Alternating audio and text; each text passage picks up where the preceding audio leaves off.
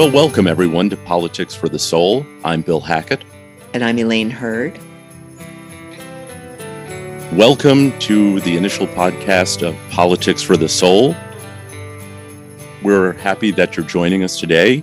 We hope that this is a time of joy for all of you. You know, Christmas is coming, Elaine, and whether you celebrate or not, there's really something magical out there and something special. And our podcast is going to attempt to address politics in kind of a soulful, light-hearted way. And what are your thoughts, Elaine? Well, that was my question, Bill. Why are we here? And let me just tell the audience that both you and I have worked in politics at various levels, but mostly at the grassroots level for a few decades now. And we get on the phone and we talk with each other, and we both are very spiritual in our approach to life, and we come up to issues that we're confused about or we're upset about something. And we thought, well, maybe we should share about politics to the spiritual people who put their heads in the sand and say, I don't want to deal with this, as well as talk to people who are in politics and are getting too upset about them. Because if people like you and I, who are very sensitive people, very spiritual people, can work in a really rough and tumble game of politics, then I think we have something to share, but I'm not sure. I think the listeners will let us know if we have something to share or not that's useful. What do you think? Yeah, I agree. I think the listeners will let us know and we can refine it. Typically, people hear the word politics, and for some people, it's a gigantic turn on. They love it. They love politics.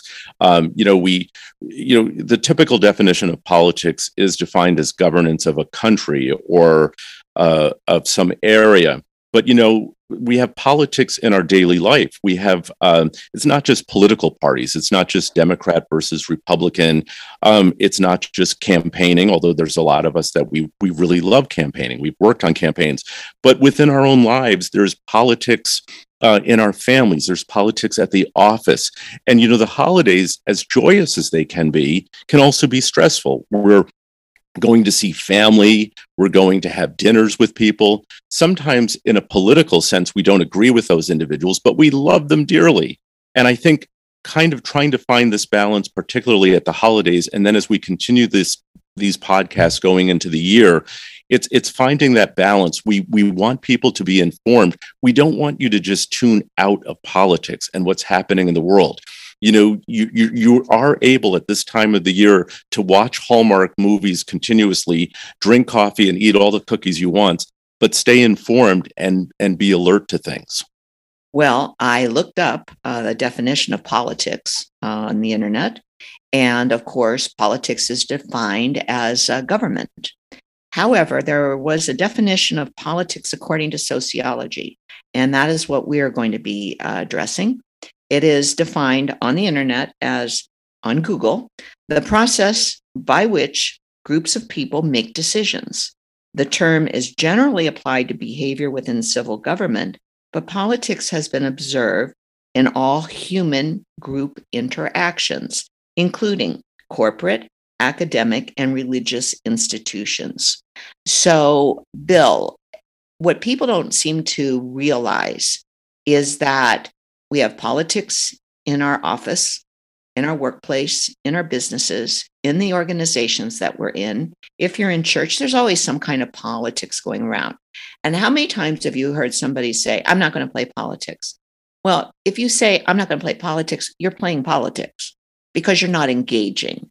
And so it's part of the interacting in group settings. Now, if you're a hermit and you live alone, and you don't have any interaction with anybody but the mailman, you're not necessarily having to interact in a group setting and being political.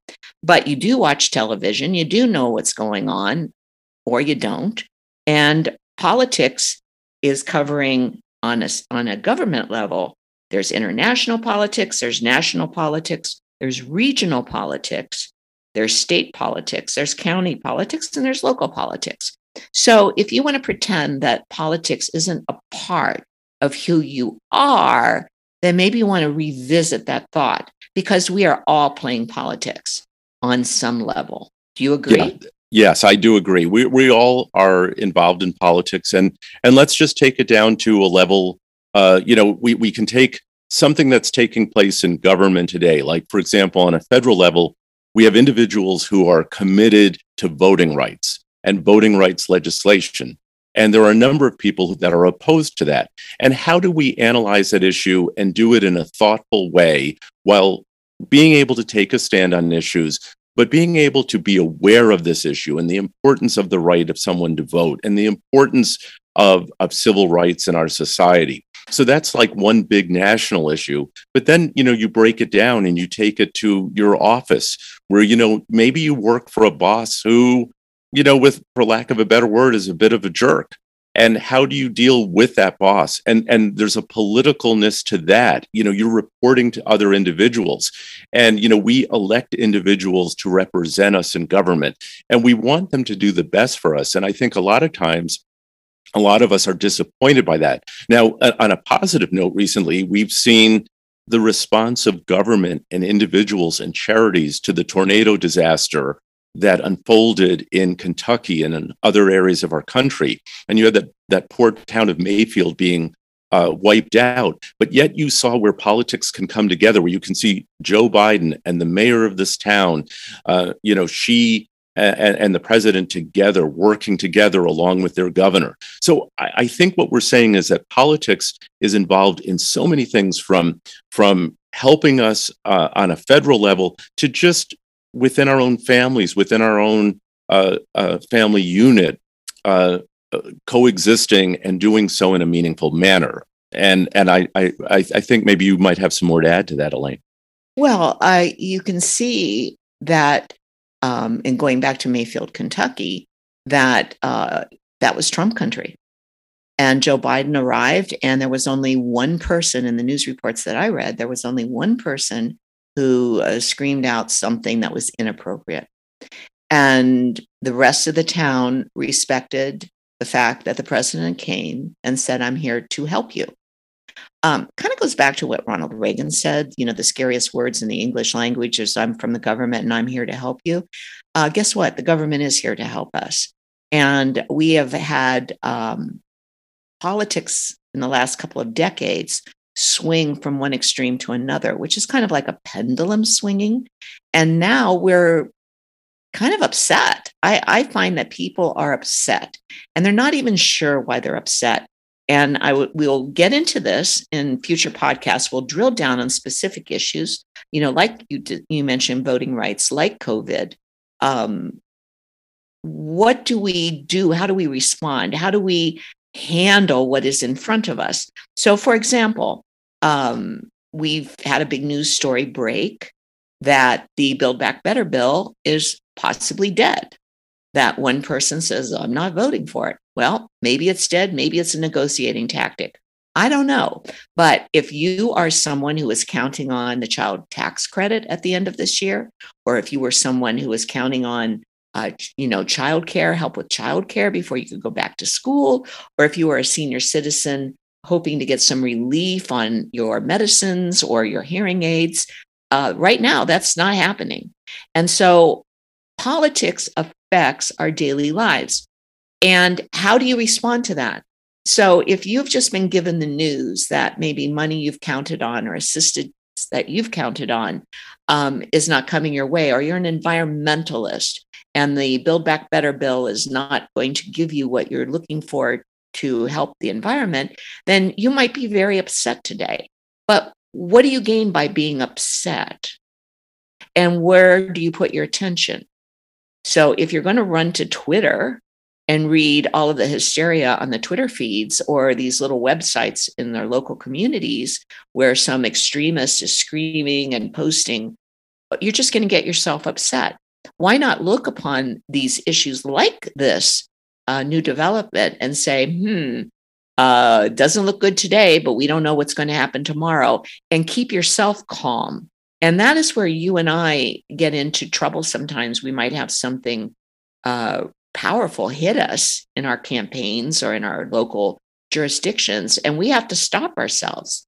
And sometimes we call each other and say, "Hey, this happened. How would you deal with this?" And so that's what I think we want to be to the American people or anybody who's tuning into us, to say, yeah, it's rough out there.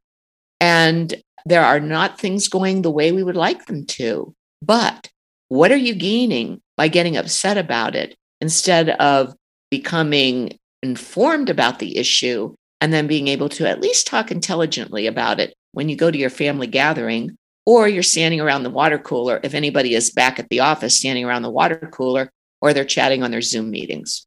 Yeah. And I think that is just so well said. And I think, as we wrap up here, I think that as we are approaching Christmas here, whether you celebrate Christmas in a religious manner, or if it's a more secular holiday for you, or whatever it is to you, it is a very spiritual time.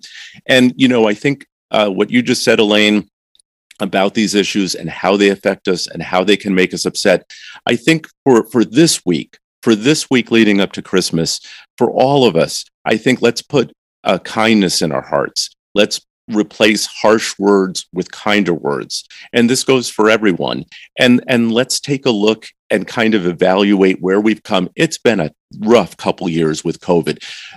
There is a lot of individuals who haven't seen their families or are just starting to see the families again. And now here we come up with the next round of COVID, and it's shutting things down. So I think we all need to be gentle with each other, keep informed of these issues, be aware of these issues. Maybe Christmas Eve, Christmas Day, this is one of the times where I do say to people, take a break. You don't have to completely tune out, but be aware, and let's hope for all that is good. So I think, Elaine, do you have anything else to add as we wrap up our first podcast? Yeah, I do, Bill. I would like to talk about just briefly that if you are going to spend time with family at the holidays, and families can be a trigger. And like Bill just pointed out, we have not seen our families quite as often as we did. And rather than trying to navigate the politics of the family, I would suggest what Bill said, like, putting some love in your heart. But I just had a couple of tips if you're going to a family dinner this week for Christmas. So I'd like to share them with you. And what I would say is, I think we've done this before. Bill and I have done this before. If you're going to someplace that you anticipate it being stressful or difficult or even like a little bit challenging, is to send the spirit of love ahead of you. Just say, I'm going to surround the situation I'm walking into a pleasant manner, and make up your mind that you're not going to be triggered into an argument, or you're not going to be a victim if you have someone who tries to bully you, that you will not enter the atmosphere wanting to be disappointed in the situation, but instead to come from your heart and to be authentic and sincere, and to remember to mind your manners. I maintain that a lot of what's going on in our society, we have lost basic common sense and basic common manners. And remember, you're only with your family if it's a difficult situation for just a couple of hours. Make it the best, because you don't even know if those same family members will be alive and you'll be spending Christmas with them a year from now. And if you are just desperately missing people who love you and you're going into a family situation that is nothing but loving, enjoy it. Just celebrate and be grateful that you have the family that you have, that we live in the country that we live, that we are able to be here together through this marvelous technology, and appreciate what life has to offer. Well, I love that. And to everyone, Merry Christmas, Happy Holidays, and please join us again for another one of our podcasts. And that goes for me too. Merry Christmas, Happy Holidays. This is a beautiful spiritual time of year. Tune into it and enjoy your time.